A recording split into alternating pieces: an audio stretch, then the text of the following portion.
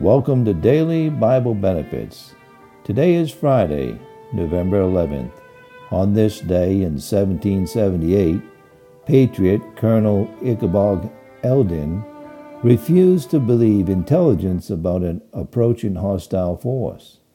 As a result, a combined force of loyalists and Native Americans attacking in the snow killed more than 40 patriots, including Eldon, and took at least an additional 70 prisoners in what is known today as the Cherry Valley Massacre.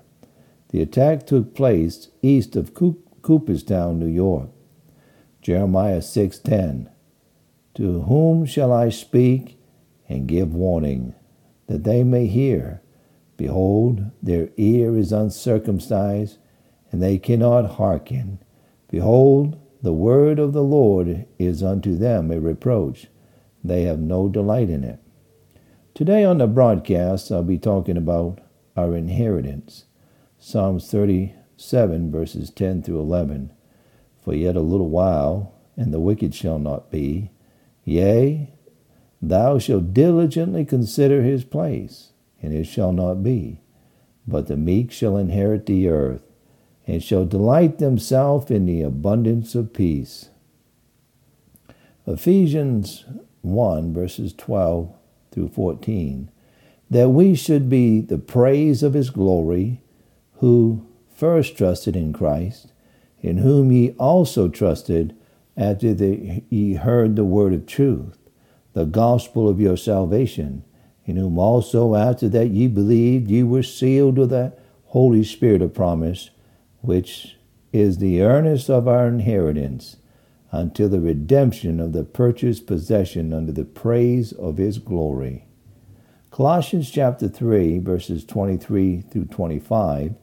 "And whatsoever ye do, do it heartily as unto the Lord, and not unto men, knowing that of the Lord ye shall receive the reward of the inheritance. For ye serve the Lord Christ.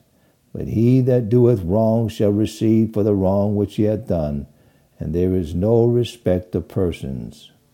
Ephesians 5, verse 5.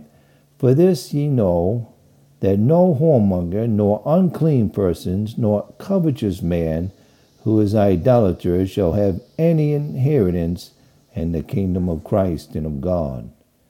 1 Peter 1, verses 4 through 5. "To an inheritance incorruptible and undefiled, and that fadeth not away, reserved in heaven for you, who are kept by the power of God through faith unto salvation, ready to be revealed in the last time." Thank you for tuning in to Daily Bible Benefits. Have a good and godly day.